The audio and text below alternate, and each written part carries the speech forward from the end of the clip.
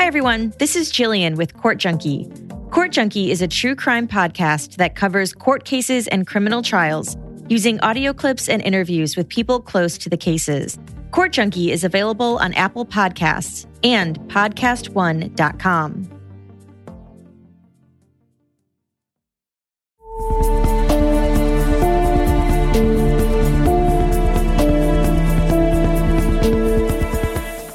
Light out, everybody. What's up, everybody? Welcome back to another episode of the Lights Out podcast. I'm your host, Josh. As always, I've got my brother and producer Joel here in the studio with me as well. Also referred to as the Broducer. That's right. That's his new title, actually. Yeah, I do. Broducer. I do like that better. It's And thank you to the person that came up with that. That is genius. It is genius. That was just really cool to see, you know, when we saw that comment. We're like, yo, fits perfectly. Hey, it saves me a couple words too. It I does. can just say producer versus brother and producer. Right. So now, in case you didn't, you thought I messed that up last episode, I actually didn't. That was on purpose. So yeah, I was on purpose. That's Joel's new title is the producer. Mm-hmm. But anyways, today we are going to be diving into the world of haunted objects. And this is something that I've found fascinating ever since I got into the paranormal world and, started learning about a lot of the different haunting cases, possession cases. And there's actually quite a few stories of objects, specifically dolls, being possessed by something and in effect causing a haunting. So today we're going to be covering none other than probably the most famous or infamous haunted doll out there. And that is the legendary Annabelle.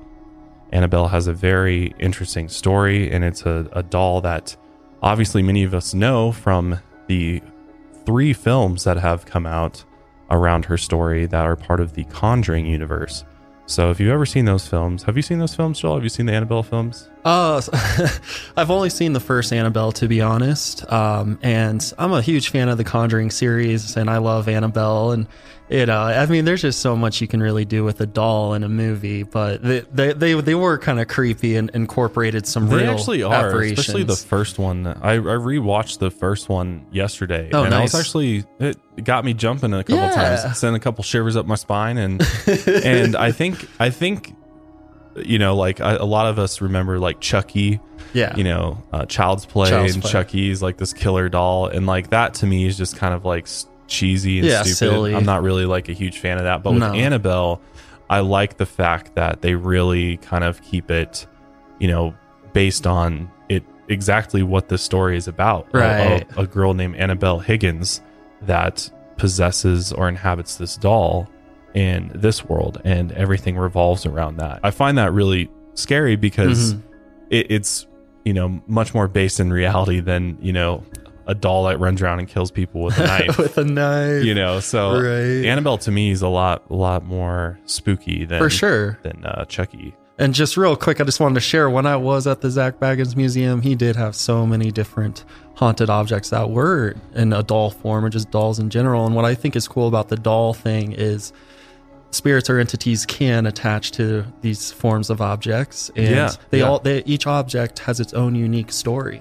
They do. I mean, he's got a whole freaking house full of them over there at his haunted museum in Vegas, which I still haven't been to. Bro, we're going. Man. I know we need to go. Yeah, I'd love to go and meet Zach in the process. That'd be so cool. Ever there. Absolutely. Maybe we'll reach out. But with dolls, so like a lot of people just dismiss the whole idea of haunted dolls, and I think it's kind of interesting and funny at the same time, because the idea of using dolls in religious practices or rituals goes back thousands and thousands of years. In fact, its traces go back to ancient Rome, ancient Egypt. I mean, people obviously have heard of voodoo dolls. I mean, if you look in Haitian magic and other cultures around the world, the use of dolls is actually very prevalent even to this day. So this idea that, that's like so ridiculous to think of a doll being used or being possessed or causing a haunting or poltergeist activity is outrageous. It's really not, because there's so many different cases and accounts of this happening. Oh, for sure. Over thousands of years. And even recent years, like not too long ago, I just did a quick YouTube search on haunted dolls, and I was surprised there are a few very highly rated videos that seem very credible and actually a real thing happening with their doll. There is, and there's one of the other famous dolls, which we'll cover eventually on the show, is Robert the doll. Ooh. And he's actually in Florida. Oh, cool. I believe near the Keys in Florida. I forget exactly what location, but they keep him in a glass case. And there's been tons of stories of people coming to it because they let you, it's like a tourist attraction. That's so awesome. Tons of people go through there, but you know, a lot of people have had experiences that you're not supposed to look them in the eyes. It's kind of the same way with Annabelle. Right. And people have had experiences happen to them. They've even written letters saying that, apologizing to Robert the doll. Lots of crazy shit. So this is not just like a bunch of bullshit. No. A lot of people are super skeptical of this idea of why would I be afraid of a doll? Right. So if you believe in the paranormal at all, you also have to be open to the idea that an object or a doll could be, you know, possessed or inhabited by a spirit. But let's talk about for a minute how this actually happens, because people are like, what do you mean it's possessed? Well, if you think about it, it actually makes a lot of sense. So human beings, we all have our own electromagnetic energy fields. We all radiate energy. This is like a known fact. And that's why ghost hunters, they measure EMF, electromagnetic frequencies and things like that to see changes in the magnetic field around them. And that's how you pick up, you know, paranormal things in a lot of cases. So if you think about it, when you die, you know, there's a chance that part of your energy field could be transmitted or transferred to an inanimate object. So kind of the theory behind haunted dolls is that oftentimes we see in children's deaths, they transfer part of their spirit, their energy into an object that they loved dearly, like a doll. Right. And a doll makes more sense for it to be the host of this spirit or energy because it's very similar to a human body. For sure. So it makes more sense it to be that, as opposed to be like, well, why wouldn't you just transfer it to the chair or, you know, a box or something? And it's because there's that connection, because it has arms, legs, it has a face. And the child really connected with the doll. Right. They love that thing. Yeah. They don't love the chair. No. They love, so that's where it would bounce to, or it'd hop to. Yeah, that's a good after point. the child's death. So to me that makes a ton of sense. And I don't think a lot of people even factor that in, that maybe it's our energy or spirit being transferred to a doll. Or the other scenario is somebody using a doll in a ritual in which they are cursing it. They place a curse on it, or they conjure some type of evil entity or spirit or demon, and they ask it to inhabit this doll.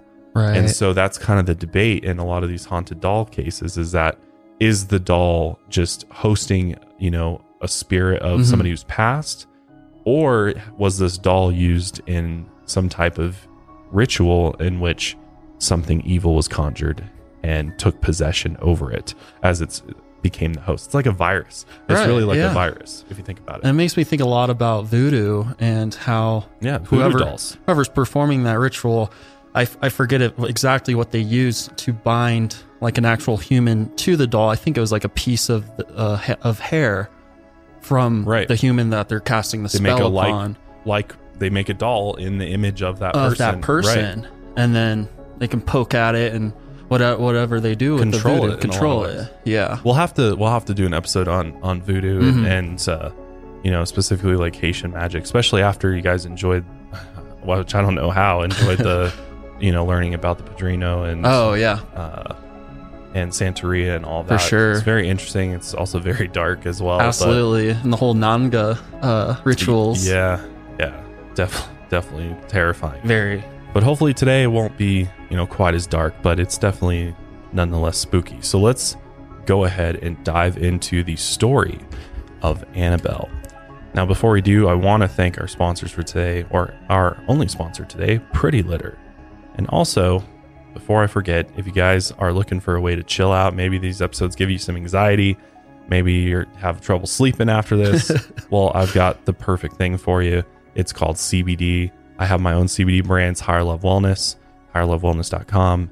We have a bunch of different CBD products on there. Highly recommend you check it out. Can help with a wide range of different things. Tons of therapeutic benefits to it, and tons of ways to consume it. It's THC free, so you don't have to worry about, getting in trouble or failing drug tests. Right. So definitely check it out if you haven't already. That's higherlovewellness.com. But let's go ahead and dive into the story of Annabelle. So around 1971, a mother was looking for the perfect gift for her daughter Donna, because it was her 28th birthday and it was also her college graduation. Donna was actually getting her nursing degree and lived in a small apartment with her friend and her fellow nurse, Angie. And her mom wanted to find her something very special, so she went to a hobby shop to look for a one-of-a-kind gift. And while browsing around looking at different things, that's when her eyes came across an antique Raggedy Ann doll. So the Raggedy Ann doll, to me, is definitely not frightening. If you've seen the Annabelle movies, they have a porcelain doll that's much more terrifying just at first glance, obviously for the movie. But in the real story, it's an antique Raggedy Ann doll, which honestly, it almost makes it even scarier if you think about it. It does. It looks too friendly not to be scary. it is in a weird way, and just it's got such a weird face to it. For sure. For those of you that aren't familiar with Raggedy Ann was a popular character in a series of children's books written by Johnny Gruelle. When he created this character, he had this feeling that this would be a very special character, so he actually patented the Raggedy Ann doll in 1915.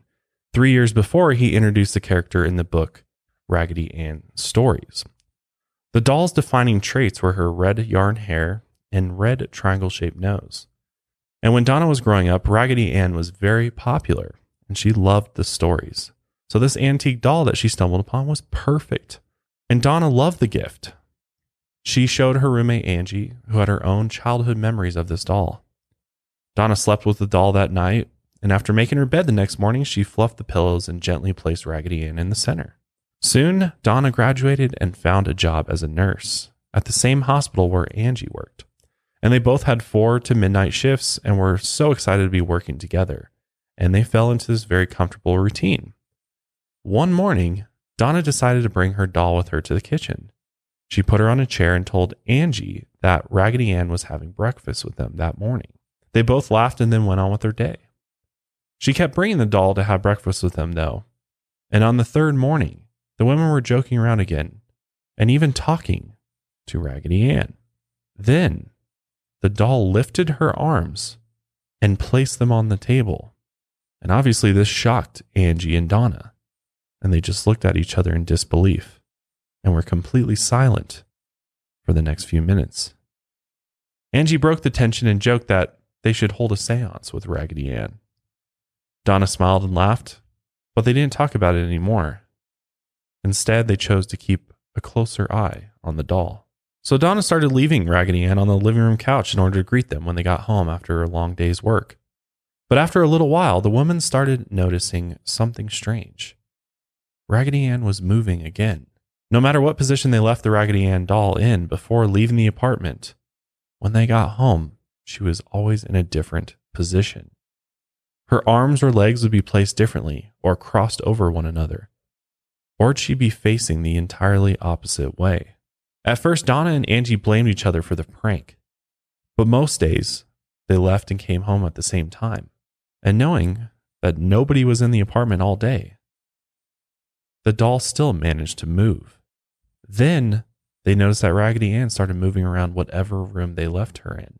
She'd be on the opposite side of the couch or at the foot of the bed, instead of leaning against the pillows where Donna left her that morning. Kind of terrifying, honestly.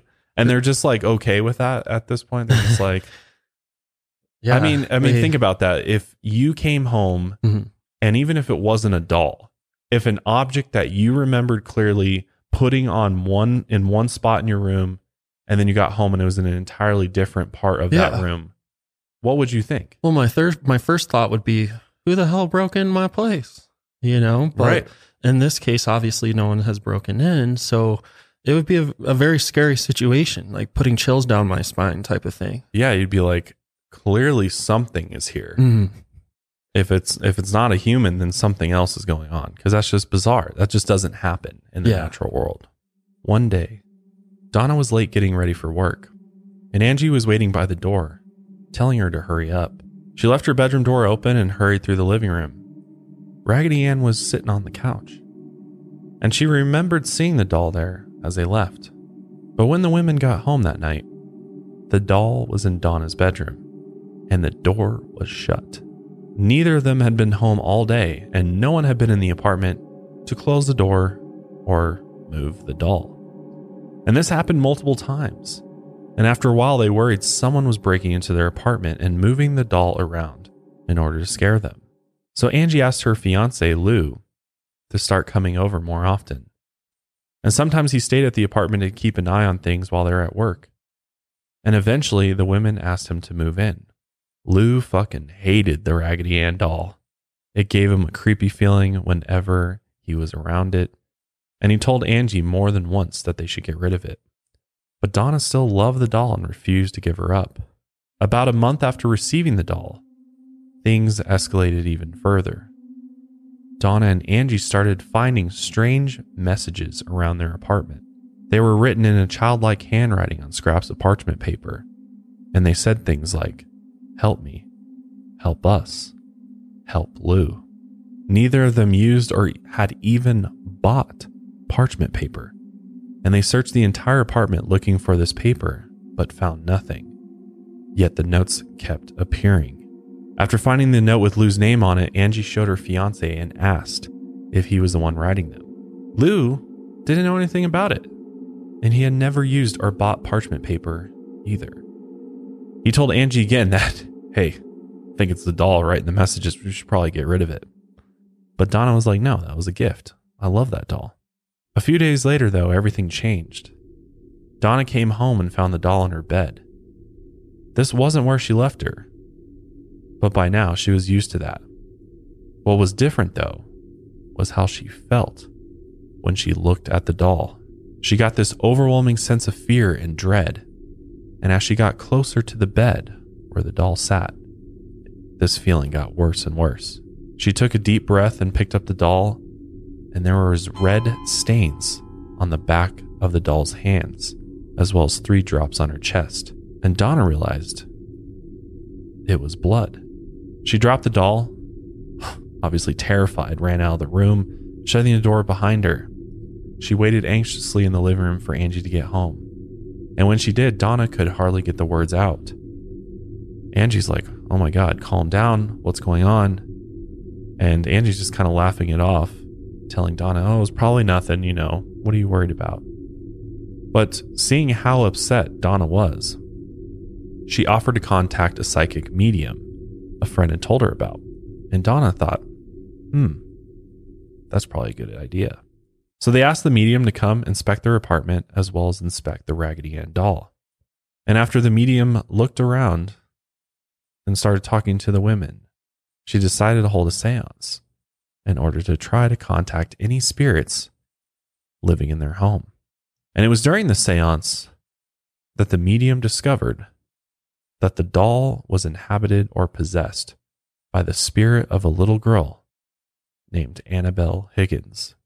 The medium also explained that just before the apartment building was built, Annabelle's family lived on the property, and she used to run and play in the fields around their home. When she was just 7 years old, though, her body was found in a field on the exact spot beneath the women's apartment. Annabelle's spirit apparently told the medium she actually liked Donna and Angie and didn't mean to scare them. She just wanted to stay with them and keep living inside the doll. Obviously, the women were pretty freaked out at first and didn't really know what to do. But the medium assured them that the spirit was just lonely and needed them to look out for her. She also promised that Annabelle wouldn't hurt them and really couldn't even if she wanted to. And at the same time, Donna, as much as she was scared of the doll, still felt an attachment to it. So they agreed to keep her and share their home with the spirit of Annabelle Higgins. After this, they treated the doll lovingly and tried to show her as much kindness and compassion as they could. But it was harder than they thought. Every time the doll moved or left them a mysterious note, it just freaked them out more. But they kept trying. They took Annabelle for car rides, bought her clothes and jewelry, and they basically treated her like she was a living 7-year-old girl. But this just made things worse. The nicer they were to Annabelle, the more things escalated. It didn't take long before they started hearing knocking sounds all around the apartment. They also saw flashing lights in their bedrooms at night, and their beds even rocked and shook. They also claimed to have heard disembodied voices whispering through the hall. So this is like classic story, right? Oh, yeah. You know, try to be nice to the spirit, and the spirit's not nice. Yeah. And I thought that was really cool of them to do that, showing the spirit some love. Well, and it's also, if you're not catching on, and starting to show you that maybe this is not just the spirit of Annabelle Higgins. There could be another negative entity there also could be attached, something else, hiding behind this, or masking themselves. As Annabelle Higgins. Yeah, I think people are, in this situation are very, very naive to just think that, oh, she just wants to be friends with us, right? Yeah. So we'll just, Sure. treat her like a normal little girl, even though she was already freaking you out before that and writing scary notes. I mean, yeah, the notes are definitely not like, I love you, take care of you, help me, help us. for sure. They're not getting love back from the spirit. Right. So one night, something really terrifying happened. After working their shift at the hospital, the women got home just after midnight. And when they opened the front door, Annabelle was just standing in front of them, upright on her flimsy doll legs. And they just scream. They're absolutely terrified. Lou, Lou, Lou. And after that, they both just avoided the doll. They stopped moving her and just let her stay wherever she ended up at the end of the day. And after Angie told Lou about the medium and what they had learned during the seance, he was still not convinced. And he still hated the doll. And since he had moved into their apartment, actually, he was plagued by terrible nightmares. Somehow he knew the doll was responsible, and he had serious doubts that the spirit was a scared little 7-year-old. But he stayed because he cared about Angie and wanted her to feel safe. But one night, Lou and Angie went to bed early, as they were leaving for a road trip the next day. And in the middle of the night, Lou woke up suddenly from a deep sleep. He was panicked and covered in sweat, but he couldn't move. His arms and legs felt too heavy to lift, and he tried to wake up Angie, but he couldn't talk. All he could do was move his eyes to scan the room. And as he looked down toward the foot of his bed, he saw something moving. He thought maybe it was a mouse and tried to kick it with his feet, but they were still frozen. And that's when he realized what he was really looking at. It was Annabelle at the foot of the bed. And Annabelle the doll crept slowly up his legs and onto his chest. Lou's eyes closed, hoping and praying that he was just dreaming. But then suddenly he felt an intense pressure on his throat, so much so that he couldn't breathe. And at this point, he's still paralyzed, unable to move his arms and legs. He wasn't even able to sit up. He was completely locked to the bed. He also felt himself losing consciousness and tried to fight it, but he couldn't get any air and blacked out. The next morning he woke up and immediately he sat up and panicked.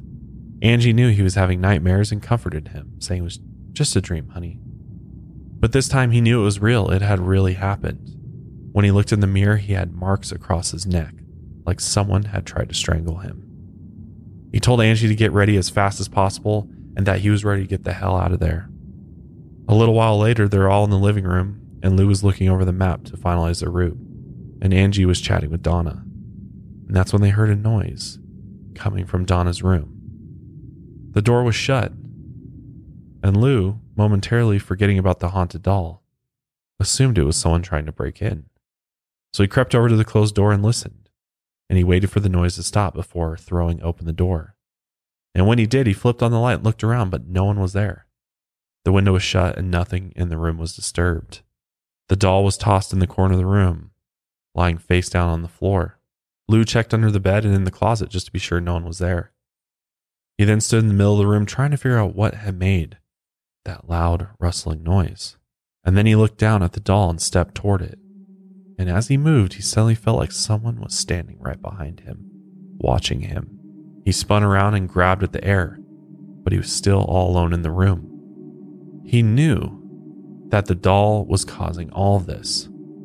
So he picked it up and shook it, and he said, "You're nothing but a rag doll. You couldn't hurt anyone," before tossing her back into the corner. Angie and Donna came in from the living room to see what was going on, and then out of nowhere, Lou felt a sharp pain on his chest, and his skin was hot and felt like it was burning. The pain got more intense and he bent over, grabbing his chest. Angie's freaked out at this point, ran over to him. And when he moved his hands, they were covered in blood and his shirt was soaked. And he ripped it open. And there were 7 psychic wounds, long claw marks scraped across his chest. 3 were vertical and 4 were horizontal. And his skin was still burning and oozing blood. But nothing in the room had touched him.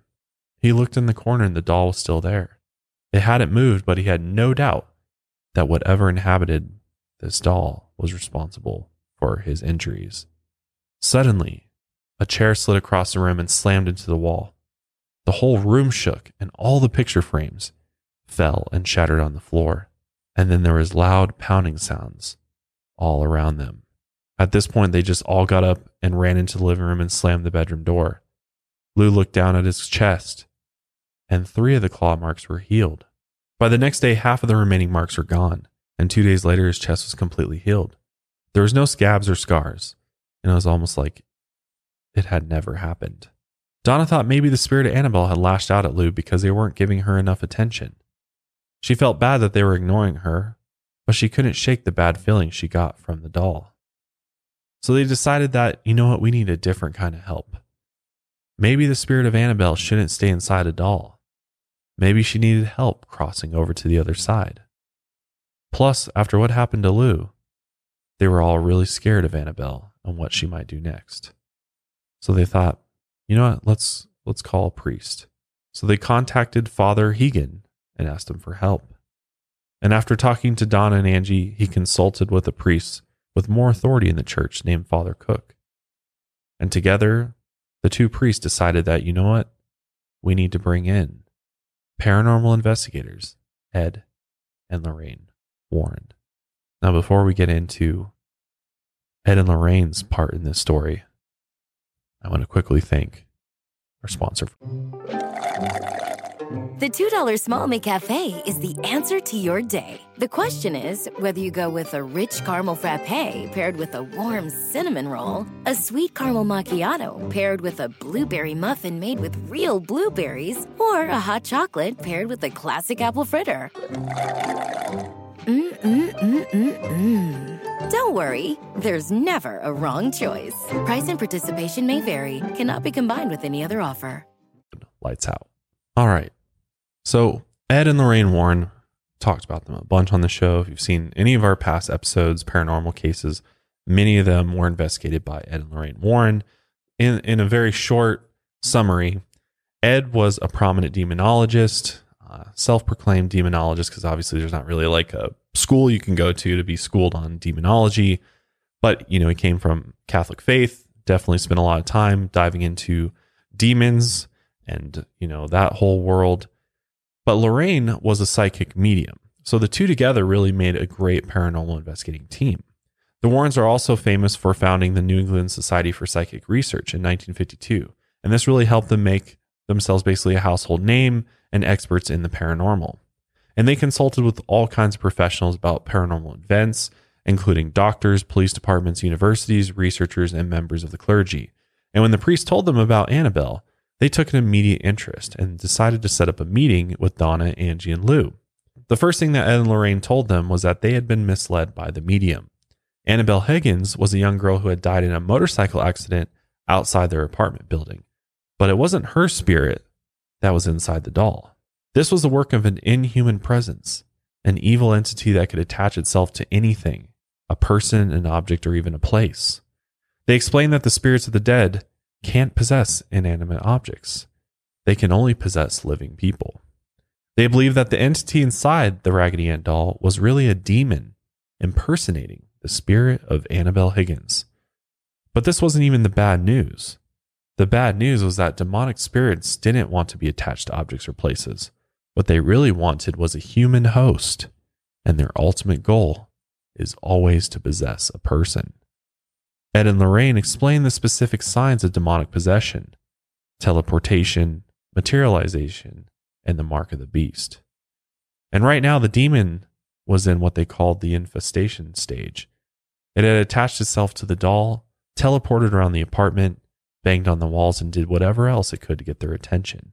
And once it had their attention, it escalated things through materialization of cryptic notes on parchment paper. And the handwriting was intentionally childlike to help impersonate Annabelle Higgins, which then led Dawn and Angie to bring in the psychic medium. And the demon knew this medium could be easily manipulated and convinced her that it was Annabelle and that Annabelle just needed love and affection. So now at this point, they gave the demon permission to stay in the doll and in the apartment. And when they started treating it with kindness and compassion, they were all at serious risk of being possessed by the demon. All it had to do was move from the doll to one of them. And they were lucky it never found the right opportunity. But it did take advantage of its new role as a welcome guest and started acting more like a demon. That's why they started getting a bad feeling whenever they were around the doll. And eventually, why it attacked Lou.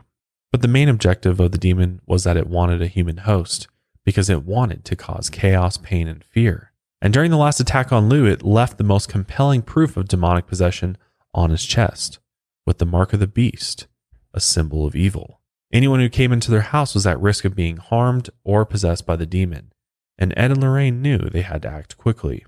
They predicted that at the rate things were escalating, in another few weeks, everyone who lived there would be seriously hurt, possessed, or maybe even killed by the demon. After this initial investigation, the Warrens consulted again with Father Hegan and Father Cook and told them how serious the situation had become. The Warrens recommended an immediate exorcism blessing of the home done by Father Cook. The idea behind the blessing is that it's used to fill the home with God's presence and positive energy in order to drive the demon back. Basically, they wanted to make it an inhospitable environment for an evil presence so that it would decide to leave on its own and not come back. Father Cook was hesitant, though, but after talking with the Warrens a few times, he agreed to carry out a 7-page rite of exorcism. When he arrived at the apartment, he walked through reciting the blessing and making sure to bless every room and every corner. And when he was done, the Warrens told Donna and Angie they were sure there was no more demons that would be living in their home. But Donna decided not to take any chances, and she asked Ed and Lorraine to take the Raggedy Ann doll. And they actually agreed that this was for the best, that they take the doll. So they took it home with them. But they were very careful with her, as the demon was likely still inside and they knew what kind of damage it could do. So they put Annabelle the doll in the backseat of their car and buckled her in. And they knew that spirits could disrupt electrical systems like the one that powered their car. So they drove very carefully. Instead of taking the highway, they only took back roads in the case the car broke down. And as soon as they started driving, they both felt like the doll was watching them from the back seat. And there was an overwhelming feeling of hatred and hostility coming from the back seat. They were right to be cautious, though. Every time Ed made a turn, the power steering and the brakes failed, and the car swerved out of control and then stalled. They almost crashed multiple times on the way home. After narrowly avoiding a collision, Ed was fed up. He knew that Annabelle was causing this, so he reached into his black bag and pulled out a vial of holy water. He then proceeded to sprinkle it across the doll, and after a few seconds, he dumped the whole vial over her and made the sign of the cross. After this, the car started right up, and they drove the rest of the way with no problems. And when they got home, they decided to put Annabelle in Ed's office. So he put her on a chair next to his desk and turned to leave. But then something stopped him.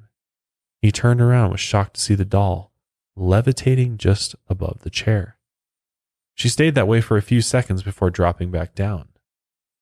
Ed watched for a few minutes, waiting for the doll to move again, but she was completely still. So he left the room, shut the door behind him, but Annabelle wasn't done yet. Over the next few weeks, Ed saw the doll levitate multiple times. Then she started teleporting to other rooms of the house. The demon was clearly trying to get their attention, just like it had with Donna and Angie. But the Warrens knew better, and for the most part they ignored the doll. When they went out of town or even just away for the night, they took the doll to an outside building on their property that wasn't attached to the house and locked her in an office.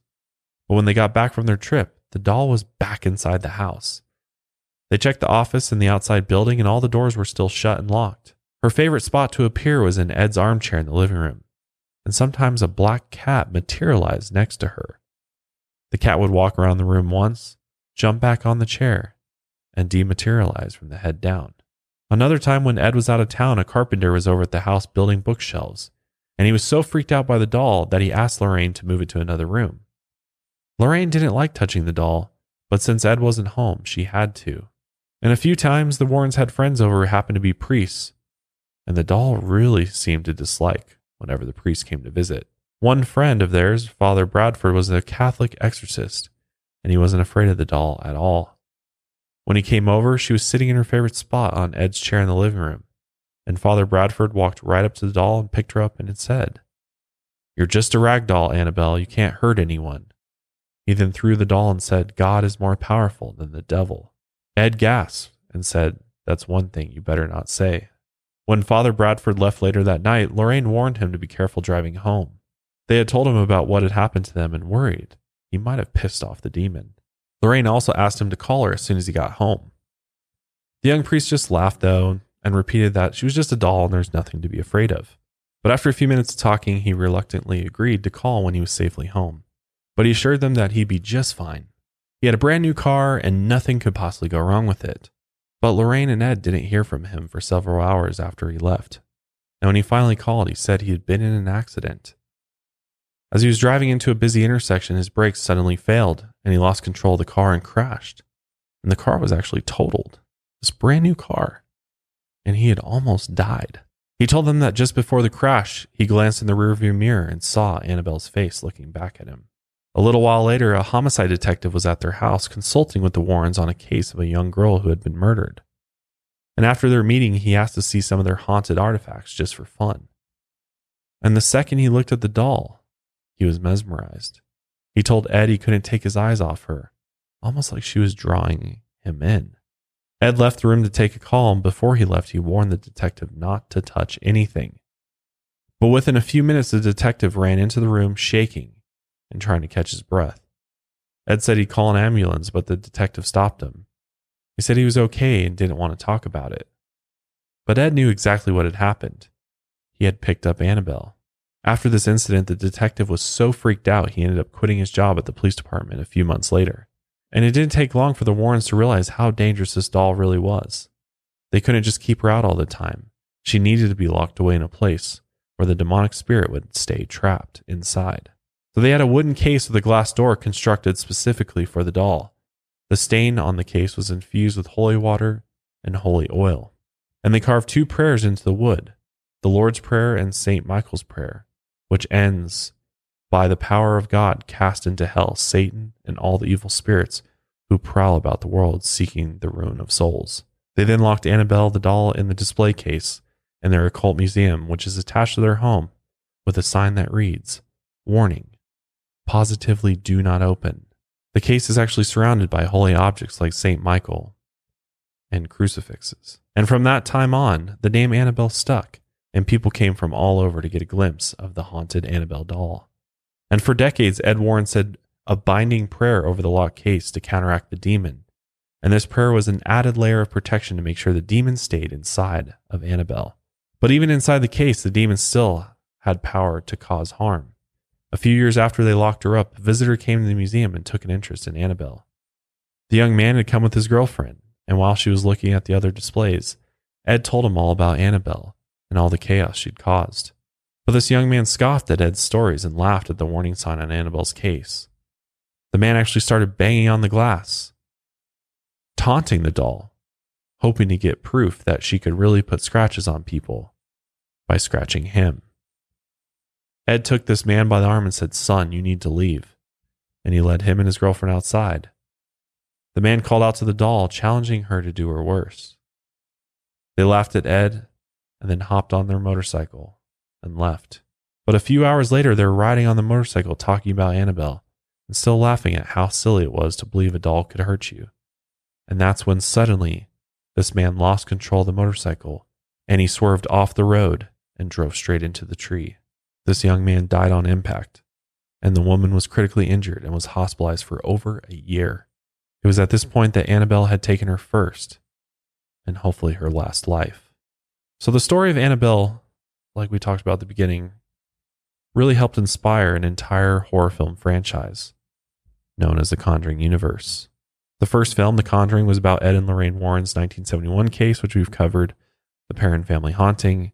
And in the story, Ed and Lorraine had recently investigated Annabelle the Haunted Doll. And the director of the films was James Wan, who's the co-creator of the Saw and Insidious franchises, which are both very good and scary, and was brought on to direct and become the creator of the Conjuring universe. The first film was released in 2013 and was one of the most profitable horror films in history. And because The Conjuring was a worldwide box office success, the next film, Annabelle, was announced, and almost immediately, the first in the 3-part Annabelle series was created. The first film didn't get great reviews, but the next two, Annabelle Creation and Annabelle Comes Home, were both huge commercial successes. The entire franchise is the second highest grossing horror franchise ever, next to Godzilla. It's made $1.9 billion against a total budget of just $139 million for all of the films. That's how much money the Conjuring universe has created. It's crazy. I believe it. And I believe it too. It's so good. It is. And obviously all these films created a ton of increased interest in the Warrens, and Annabelle brought in crowds of people to their occult museum. Like we said, the doll in the movies was much scarier than the real Annabelle. But still, everybody wanted to see the creepy Raggedy Ann haunted doll that inspired these horror films. And obviously meet Lorraine Warren in person. Both of them have since passed, and I believe their occult museum is closed to the public still. Right. As of right now, it's still closed. They actually have a YouTube channel, the Warrens do, and their son-in-law kind of runs the whole occult museum and everything. And I think there's issues with zoning right now, is what I saw. So he's trying to like get zoning issues figured out so that they can bring people back in. But it's still run out of the basement of the Warrens' home on Knollwood Street in Monroe, Connecticut. And they've got a bunch of objects in there too, other than just Annabelle. Yeah, their son-in-law, Lorraine's son-in-law, Tony Spera, is the one that runs it. Tony is married to Lorraine and Ed's daughter, Judy. And Ed taught Tony everything he knew about demonology and considered him his protege. And he left the museum's artifacts in Tony's care when he passed. But for a long time, Lorraine would give lectures on the occult, and people would come through, pose, for pictures with the real Annabelle in her display case, which is backlit by this nightmarish red light. And guests were discouraged from communicating with the doll and warned not to challenge her powers in any way. And touching Annabelle's display case, even by accident, can lead to the attachment of negative energy. And I think that's so cool how they did allow visitors to take pictures with Annabelle and all their objects, because that was kind of the disappointing thing with the Zak Bagans Museum, is after you get through the initial room. Yeah, you can't take any pictures. Yeah, and there's so much cool stuff you want to take pictures of, but yeah, you can't. I mean, I get why you do it, because then people aren't going to come if there's all these pictures out there. True. He keeps it. I mean, he's a smart guy, so he's doing it for a reason. For sure. But I agree. I mean, it's kind of a bummer. You would think that you pay all this money, you get to be able to at least take a picture with your favorite haunted object. Exactly. But no.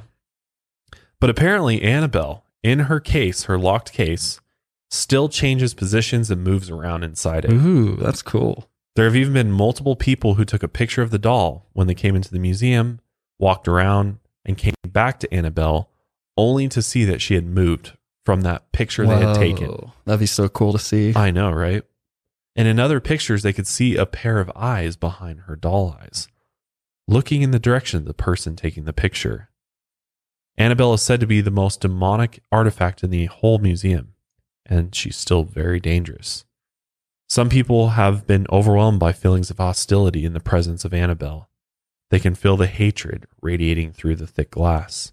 And if this happens, guests are advised to close their eyes and picture a bubble of protective white light surrounding them to calm them down. When Lorraine was alive, she would talk to guests, give them advice about their own experience with hauntings, and sometimes even made an appointment to visit their home. But she hated going into that basement museum and avoided it as much as possible. And before leading guests to the museum's entrance, she would warn them to not ever challenge Annabelle. But unfortunately, like I said, the residential neighborhood that it's in isn't set up for commercial business. So that's why there's zoning issues, because tons and tons of people would be coming, like 50, 60 cars in the neighborhood. So obviously that's we not would be good. one of them. Yeah, exactly. I would love to go see the occult museum. Yeah. I'm really hoping it opens up again. So, it's still closed, and, they're still trying to figure it out over the past couple of years, and hopefully it'll be, open back up. But one rumor that spread in August of 2020 was that Annabelle had escaped the occult museum. This was like a big thing that went around online. Yeah, I heard about that. Apparently somebody edited her wiki page warning that this possessed doll was on the loose. Tony was like, no. I'll prove it to you. Yeah. And he posted a video on the YouTube channel going over to Annabelle, being like, Annabelle's right here. This is just a That's so funny though. a rumor. Yeah. And in this video clip, he actually explains, he's like, no, there's no way she'd be able to escape. It's locked down. There's security cameras. There's no way that she'd be able to, get out of here. But then again, maybe she did escape and now she's back. She was able to get herself back in the case somehow. I don't know. Who knows? Yeah. So I don't really know what the future of Annabelle's, is. Hopefully, he'll figure out a way to allow the public to come see her, but would you even want to go see her? That's the thing. Is like, do you even want to risk, as long as you don't touch her? I don't know. I think it'd be scary enough just to look in her eyes. For sure. And I don't think a locked box would, be much protection to people. So yeah, I know. If the entity was truly powerful enough to get out of the box and escape, then it can do anything. It could do anything it wants. Yeah. And at the end of the day, I know there's people out there very skeptical of this whole story in general. It is hard to imagine a little Raggedy Ann doll, nearly killing somebody. And if you don't believe in spirits or demons or paranormal, it's very difficult to believe this story at all. Right. And think that, this is just a sensationalized story. And, Ed and Lorraine Warren, a lot of people think they're frauds and they just got a hold of the doll because they're like, oh, this is a great idea for another haunting story. And they're kind of like, there's just these genius creators of these scary stories. Yeah. But I don't know. I think there's a lot of validity to this. I think there's a lot of reasons why I believe this is true. This really happened. I think there absolutely could be something possessing this doll. Is it a demon? I don't know. And it's not the first example of entities attaching themselves to objects like dolls and it would make sense that whatever is in this doll wants to get out of it and move to a human host, like Ed and Lorraine Warren said. But at the same time, maybe it's just, maybe it is in fact the spirit of Annabelle Higgins, and it's just hopped over to the doll, and now it's in the doll, and it's really not evil. It's doesn't have any evil intentions, which again, doesn't really explain Lou's story, but but I don't know, maybe there's something else going on with it. So definitely will have to let us know what your guys' thoughts are on Annabelle, the haunted doll. Do you believe in this story? Do you believe that she's possessed by a demon? Is she just the spirit of Annabelle Higgins? Let us know. But hopefully you enjoyed this episode of the Lights Out Podcast. If you did, we'd really appreciate it if you subscribe to us on YouTube and Apple Podcasts, especially. That really helps us out. Leave us a review, rating. We love to see your guys' feedback on the show. And yeah, we've got so much more coming for you here very, very soon. And with that being said, we'll go ahead and wrap up today's episode there. Thanks again for joining us for another episode of Lights Out. And until next time, lights out, everyone.